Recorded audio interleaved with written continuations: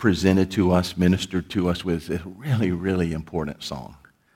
And I think it brings us to a place where we must ask ourselves the question, do I really believe? Will we come to a place in our journey where we say, I believe, I believe? And I'm constantly asking myself, do you really? Do you really believe? I love the Bible. The Bible is my resource. It gives me direction. It sets my boundaries. It reveals to me truth in a culture, in a day and age where truth is so relevant.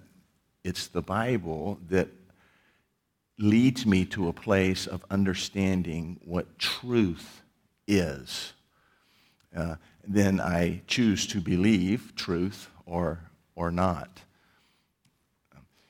It's more than that, though, to me, because like you, I go through periods of time in my life that are difficult times, sad, grief, fear,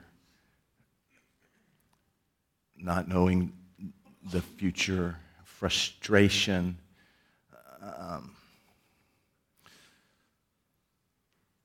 The Bible's where I go when I feel those emotions in my life.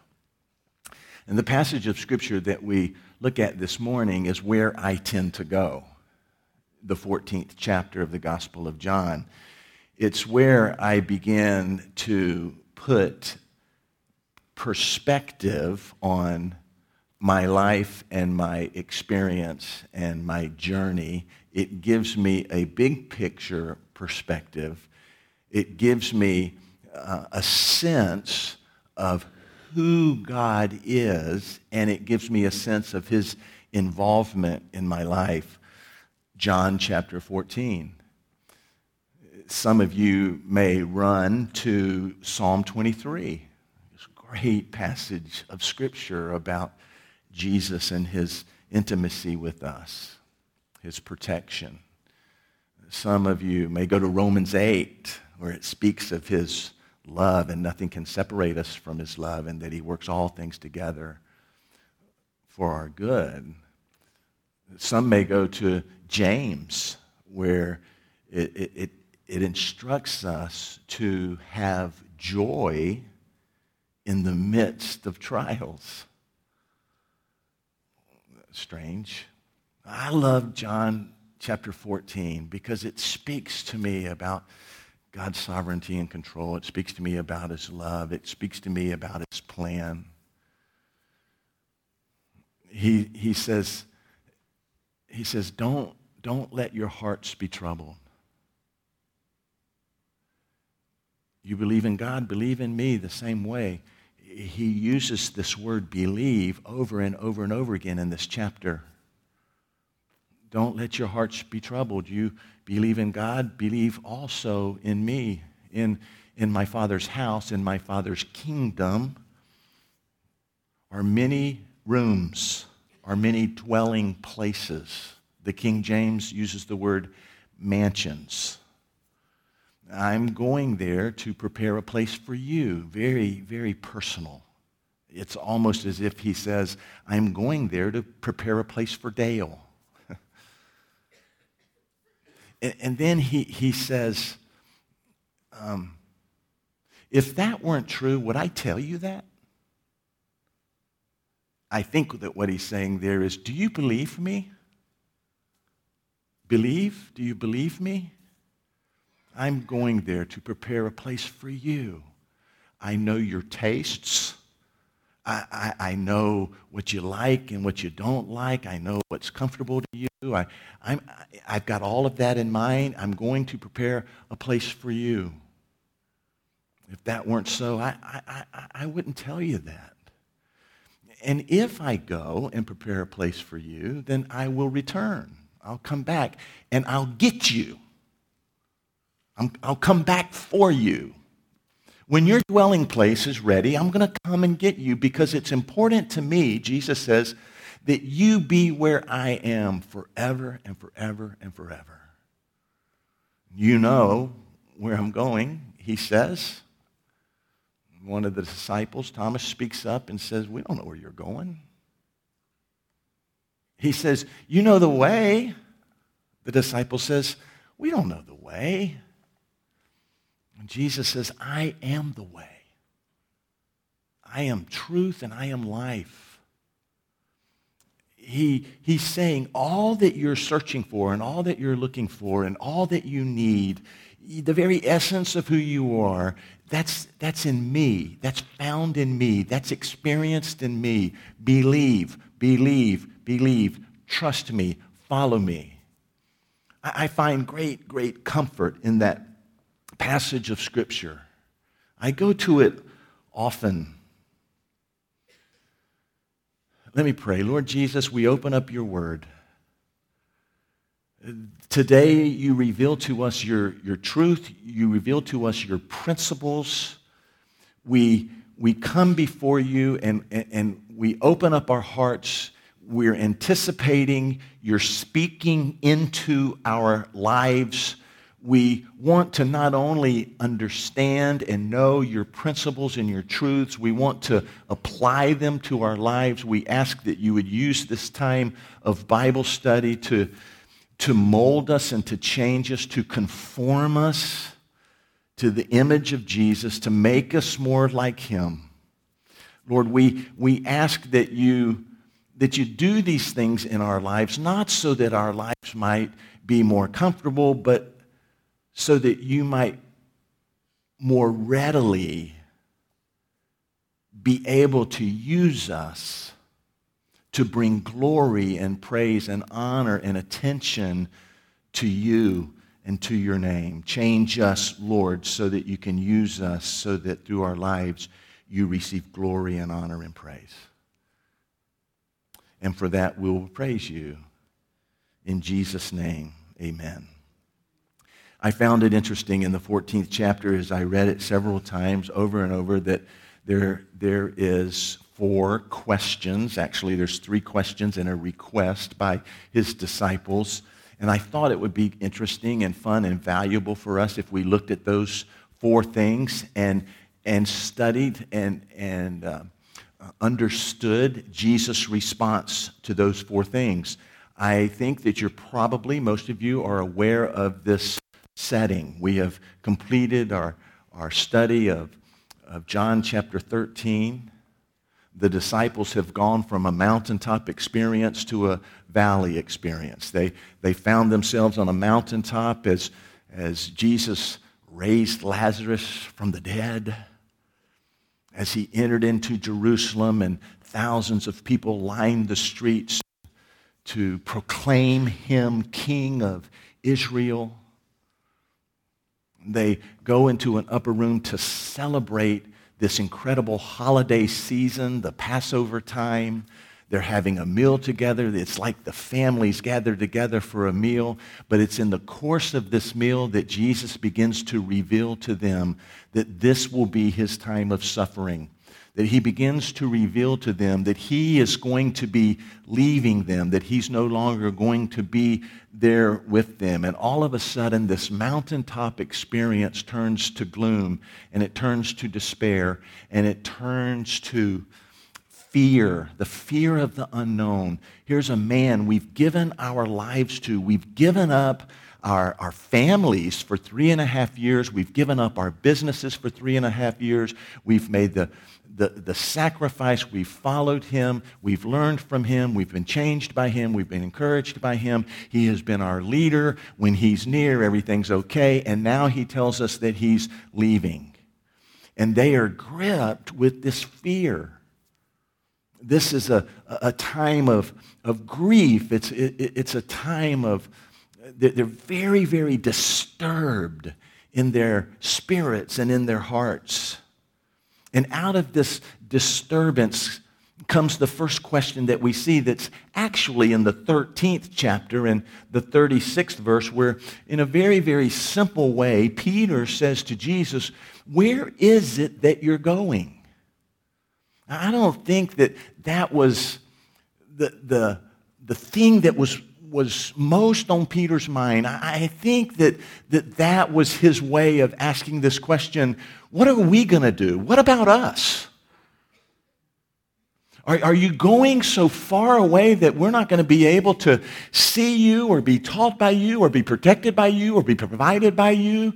Where are you going? What about us? What's going to happen to us?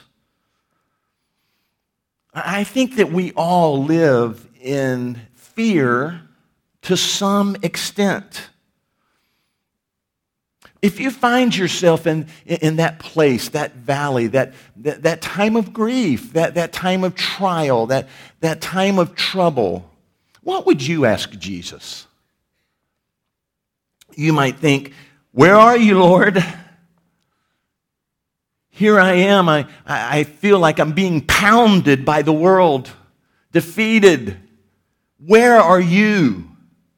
Am I in this journey alone? What does my future look like? What's going to happen next?"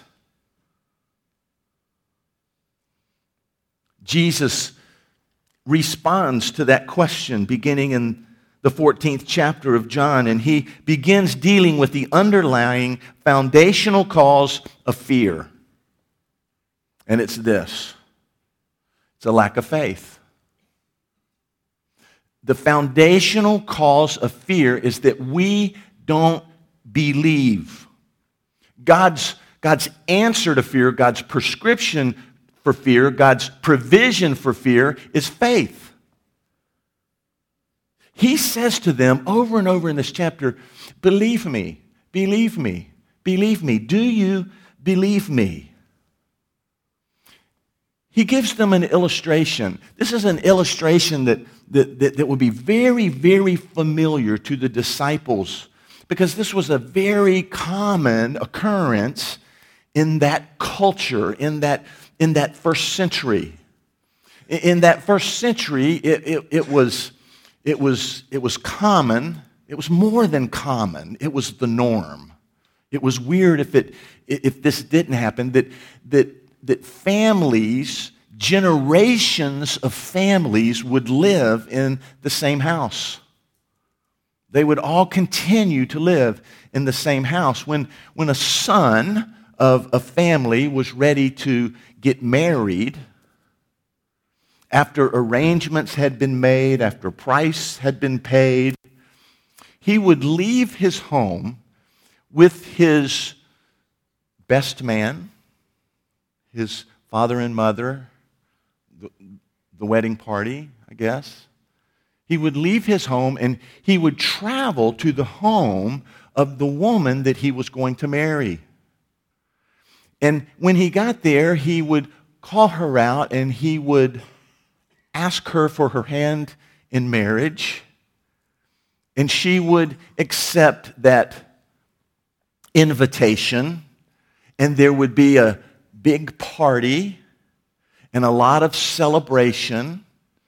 And then the groom-to-be would travel back to his home and begin to prepare a room for he and his wife.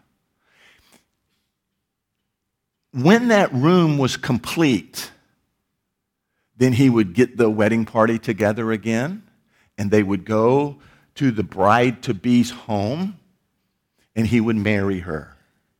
And there would be a big celebration, and then he would take his bride back to their dwelling place, to their home, where they would live together, where she could be where he is. I've had the privilege of traveling to Israel. I've seen ruins where this is evident, that you see homes and it's evident that there's been rooms added and built on. And you see that in some of the ruins there. That was kind of the culture. That was the norm. But I want you to kind of understand the what Jesus was saying to his disciples. Don't let your hearts be troubled. Believe me. Believe me. In my Father's kingdom, in my Father's house in heaven, there's a bunch of dwelling places there. And I'm going there to prepare one for you. And when it's ready, then I'm going to come and get you and receive you and take you back with me because I want you to be where I am. The disciples got that. Do you get that? I think that what Jesus is saying here is don't let your hearts be troubled. Let me go ahead and tell you the end of the story. Don't let your hearts be troubled. Let me tell you how everything ends. Will you believe me? What Jesus is doing is he's giving the disciples an eternal perspective. He's sharing with us today and challenging us today with an eternal perspective.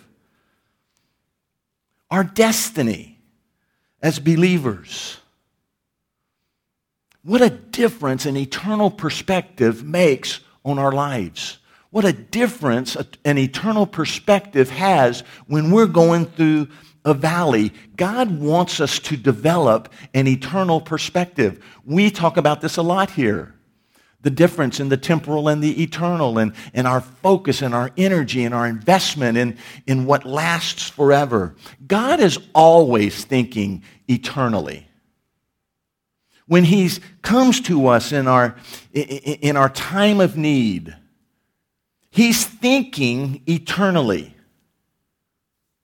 We're thinking temporally. How do I get out of this mess? How do I relieve this pain? How do I experience comfort? What is the solution? This is all about right now. We want to feel good. Our efforts are to that end. But God is thinking eternally. He's thinking big picture. Developing an eternal perspective will help us in dealing with the difficulties of this life. It motivates us to invest in things that last forever. Here's a principle that we need to make a part of our belief system and make a part of who we are. God often employs temporary pain to bring enduring pleasure. God often employs temporary pain to bring enduring pleasure. Or temporary pain to best build his kingdom, or temporary pain to bring someone into the kingdom, or to display his power and his providence and his glory, or temporary pain to build eternity. It's this eternal perspective. We implore him, we beg him, solve this problem. Bring me comfort. Get me out of this mess.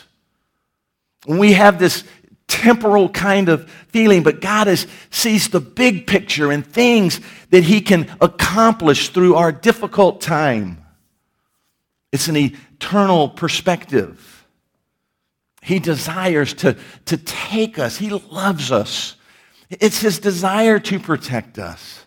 But it's his desire to grow us. It's his desire to shape and mold us. It's his desire to change us. Listen, I would say oftentimes it's during these times of trial and tribulation that God intervenes and has his most effective work in our life in the area of molding us and changing us and making us more like Jesus. But you know what? I think it's all of the time. I think that when change takes place in our life, it's almost always, and I kind of want to say it's always. When change takes place in our life, when we're molded, when we become more like Jesus, it's always during a time of difficulty, a time of frustration, a time of grief, a time of not understanding, a time of fear. But our God has a plan Our God is at work. Our God has eternity in mind. And we must develop that kind of eternal perspective. I said to you last week, we looked at Romans 8:28, a verse often misinterpreted. We know. Do you believe? Do you believe? We know that God works all things together for our good, for His glory. And when we interpret that in light of the temporal, we take that to mean that He's going to make us comfortable, that He's going to take care of our problems. But when in reality it means that He's going to use that in our lives to conform us to the image of His Son, Jesus. We know that because that's what verse 29, the next verse, says. And that we take those difficult times and we interpret them in light of His Word. What does His Word have to say about this? I know what I believe about this. What does He teach about this? And we find that He uses those times in our lives to mold us and shape us, to make us more like Jesus. An eternal perspective. Jesus says, I am going, but I'm going to come back. And He says this to the disciples. You know where I'm going, and you know the way. And it's Thomas who speaks up, and he says, we don't know the way because we don't know where you're going. I don't know if Jesus went, or if He just kind of chuckled. But He said these words, the clearest presentation of the gospel in all of Scripture in my mind. Hey guys, I am the way. I am the way. I am truth. And I am life. Where do you go in your time of trial? Jesus says, I am the way.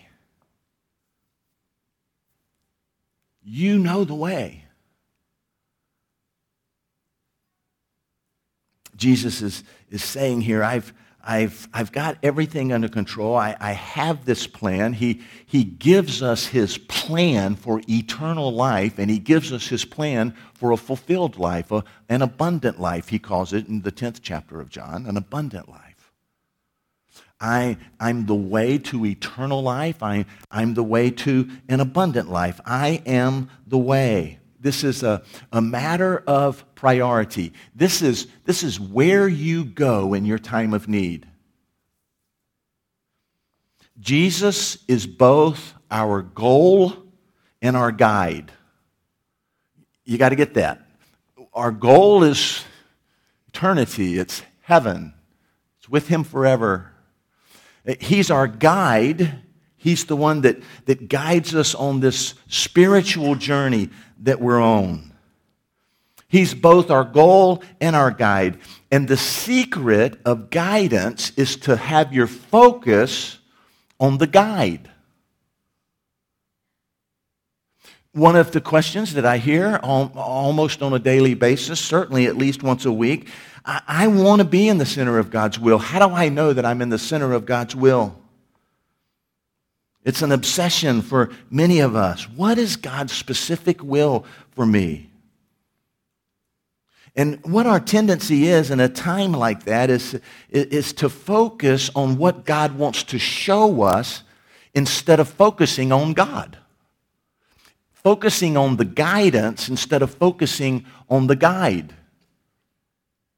That in times of the unknown, that we ought to draw close to Him, that we ought to focus on Him. What we want's an answer. What we want's a plan. What we want's a map. What we want's a route.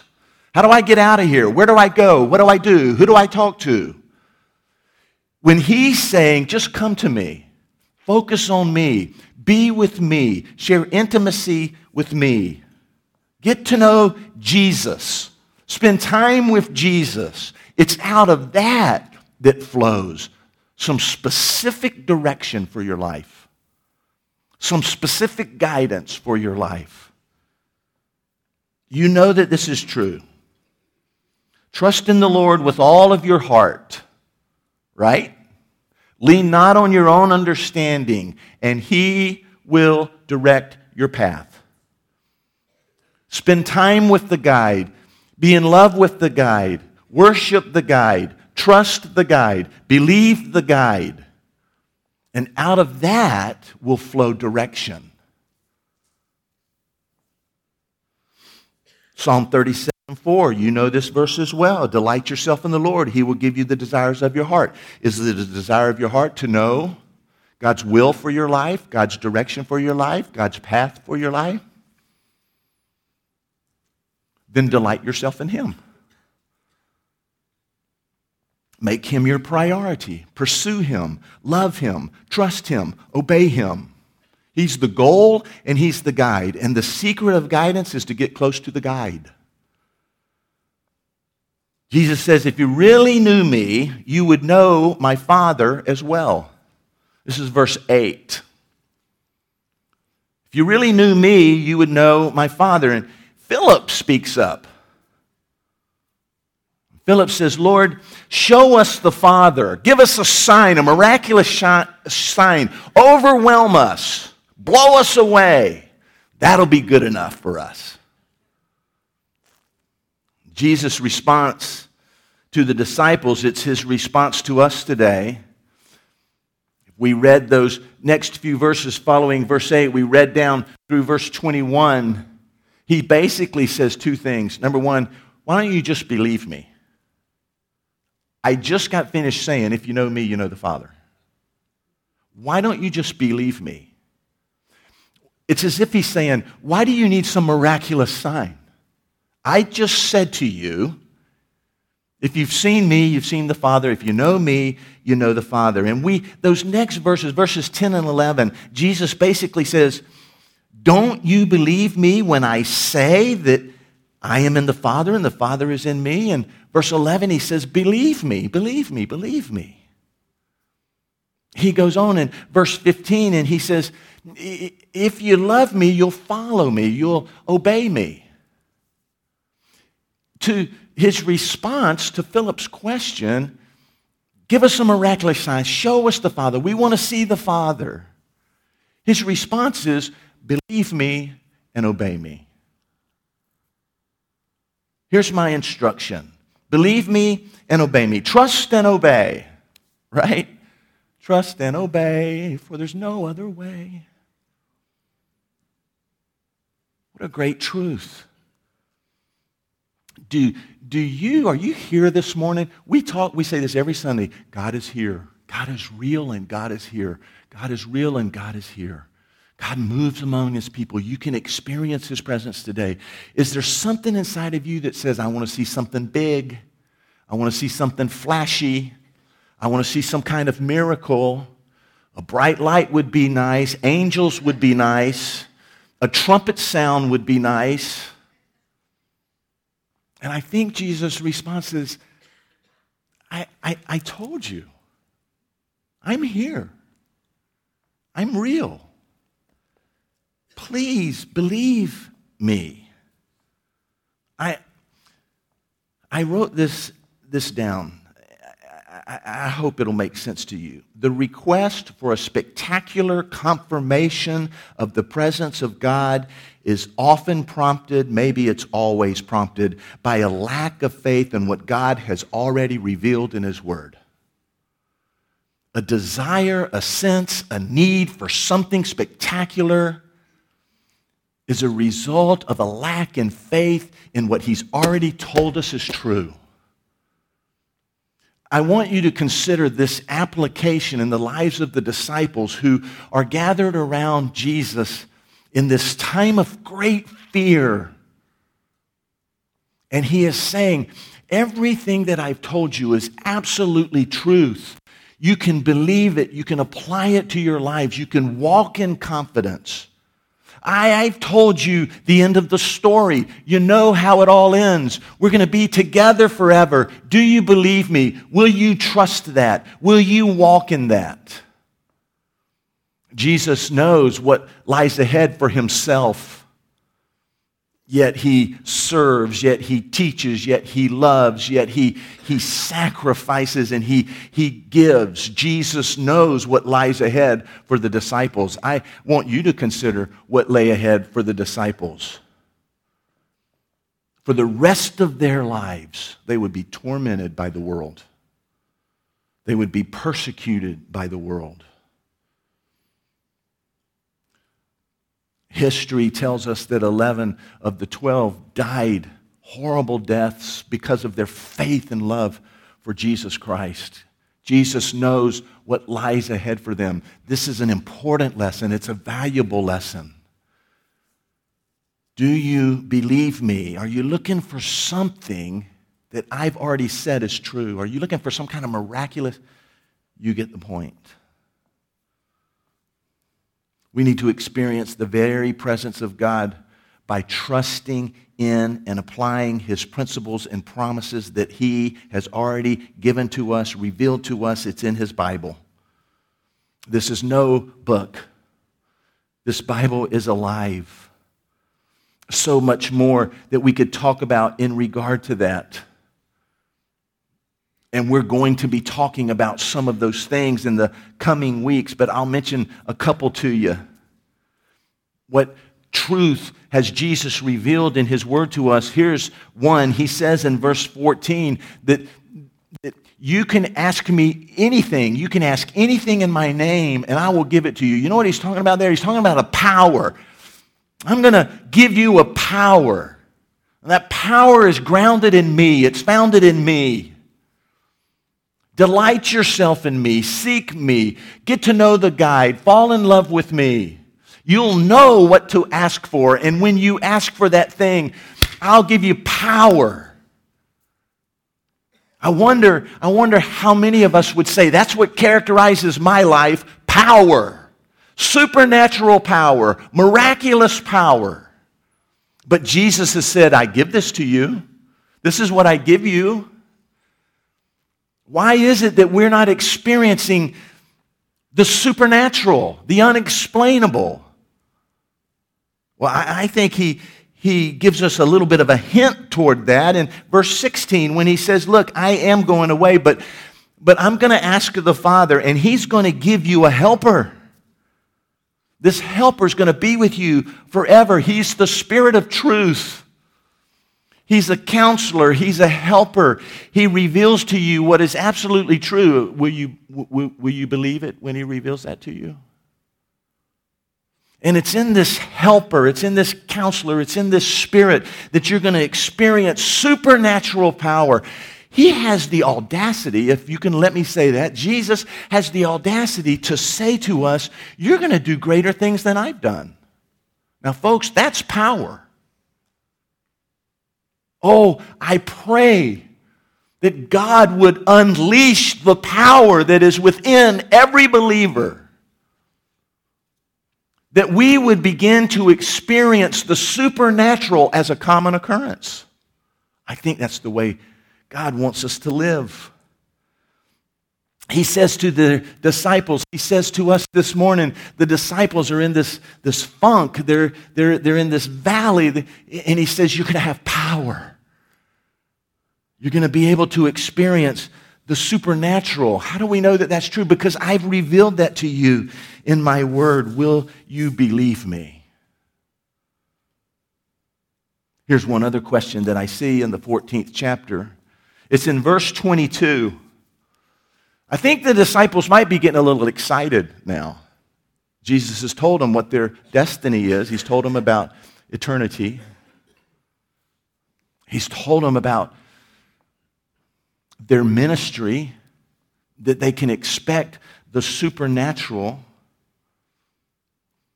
And the Bible says Judas. Of course, this isn't Judas Iscariot. He's already left the room when these now 11 are gathered around Jesus. It's speaking of Thaddeus, which is one of the disciples from the beginning. You can see Thaddeus listed as Judas and Thaddeus in Luke chapter 6 and verse 16 and Matthew chapter 10 and verse 3. There's no question. This is one of the disciples. It's the disciple called Thaddeus. And Thaddeus says this, hey, I've got a question for you. Why are you revealing this to us and not to the world? Why will you reveal yourself to us and not to the world? The first thought that came to my mind when I read this question by Thaddeus was, this is so consistent with Jesus' ministry. That he had this tendency to reveal truth to people who would receive truth. It talks all throughout the Gospel of John about how Jesus knows our heart. Luke tells us about the different soils and how Jesus likes to plant seed or his word or truth in that soil which is fertile and ready to receive it. Maybe part of the answer to the question that's not revealed here in the 14th chapter of John is, I like to give truth to people who will receive it. The world can't receive this. But as I read here, it doesn't appear to me that Jesus actually answers this question, though he has a response. His response doesn't seem to address what Thaddeus is asking. You're revealing this to us. Why don't you just tell the whole world? You know what I think Thaddeus is thinking? That would make everything so much easier. That would make everything simpler. You tell them, then we don't have to. Reveal yourself to them. Let's get this game over with. Tell the world, let those who will come to you, and then let's go home. Let's have that wedding. But that's not Jesus' plan. Praise God, that's not his plan. He waited for me. He was patient with me. I don't see a direct answer to that question in this passage of Scripture. And so, you might want to write this on your notes. There are some things about the future that faith doesn't need to know. They're best understood in hindsight, in retrospect, in looking back on things. I've said this to you often. I've said, I think the most used word when we all get to heaven, the Bible says, when we see as he sees, no longer cloudy, but we see clearly, we all get to heaven. I think the most used word, the word we're going to hear more than any other word is, oh.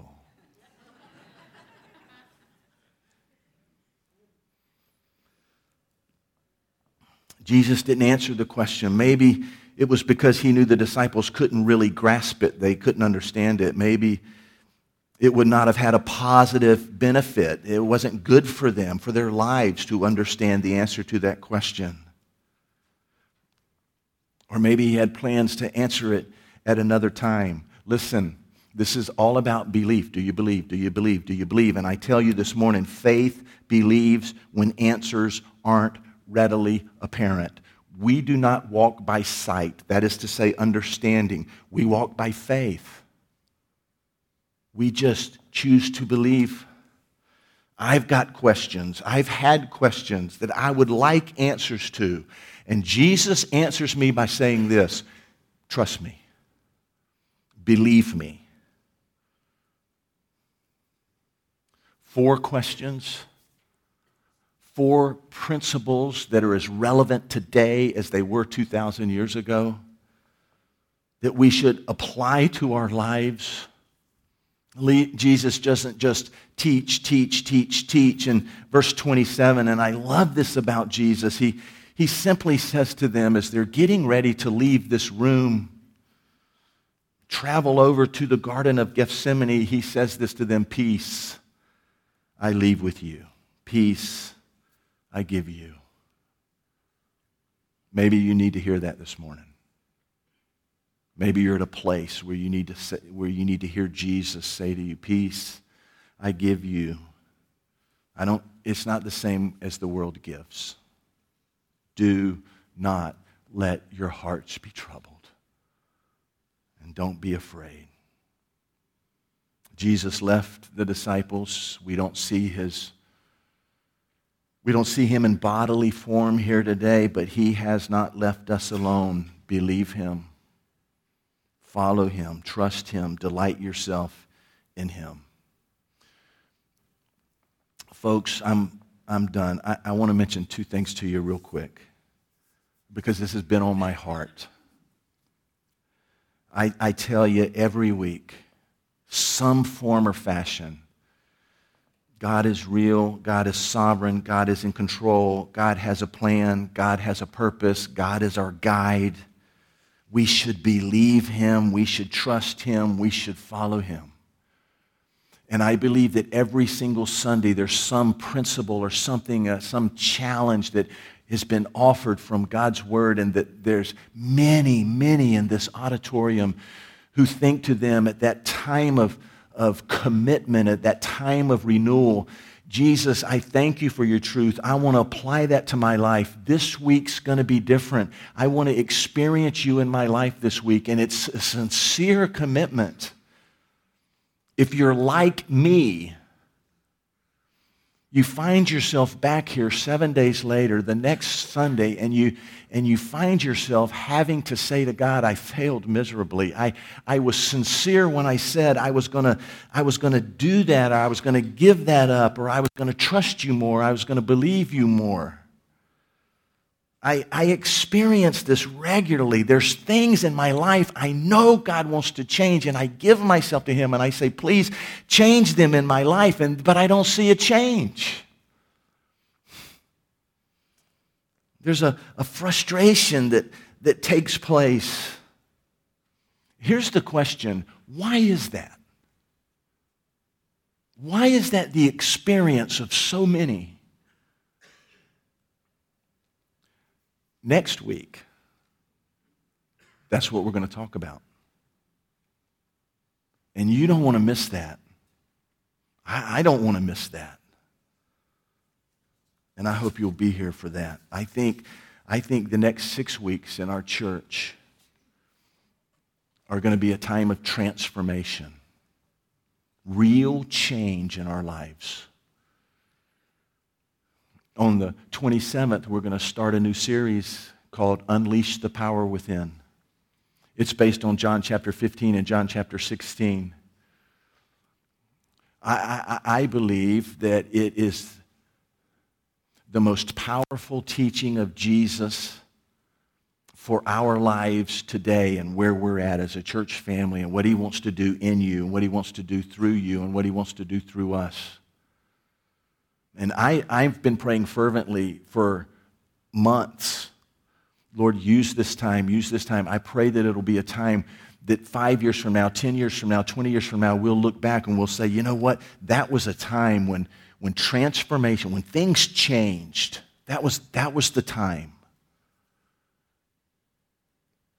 You're going to get the most out of that 4-week series if you're part of a group. You need to be part of a group. I'm going to stand up here on Sunday morning and I'm just going to reveal truth to you. It's in the group that you're going to say, let's flesh that out. This has been my experience. What's been your experience? Let's talk about how that works. You got to be part of a group. There'll be somebody in the lobby this morning. If you're not part of a group, even if it's just a commitment for those 4 weeks, even if it's just a commitment for those 4 weeks, do you want to be changed? That power that he talks about, is that just for some people, not for everybody? Do you want that? Do you want to experience that? I think it's his promise to you. You'll do greater things than I have done, Jesus said. I hope you'll be a part of that. Here's the second thing I want to say, and then I'm going to close in prayer. You might be here this morning and you don't know Jesus. These promises, these principles, these truths that we see in His Word, they're for the believer. They're for the one who has given their heart and their life to Jesus. You don't have a relationship with Jesus. I want you to know this morning that He loves you, that you're not here by accident, that He calls you to Himself, that He wants to reveal Himself to you. The thing that stands in the way, the reason that you can't experience Him, the reason that you can't know Him is sin. We've all sinned, the Bible says. We've all sinned. But Jesus is the way, the truth, and the life. Jesus is God's provision for our sin. Jesus, when he died on that cross, he paid the penalty for my sin. He paid the price for my sin. He took care of my sin. He took my sin out of the way, and with my sin out of the way, now I can know him. I can know God. I can have a relationship with him. He loves you. Sin stands in the way. Jesus is God's provision for man's sin. But we got to believe. We got to receive. We got to embrace.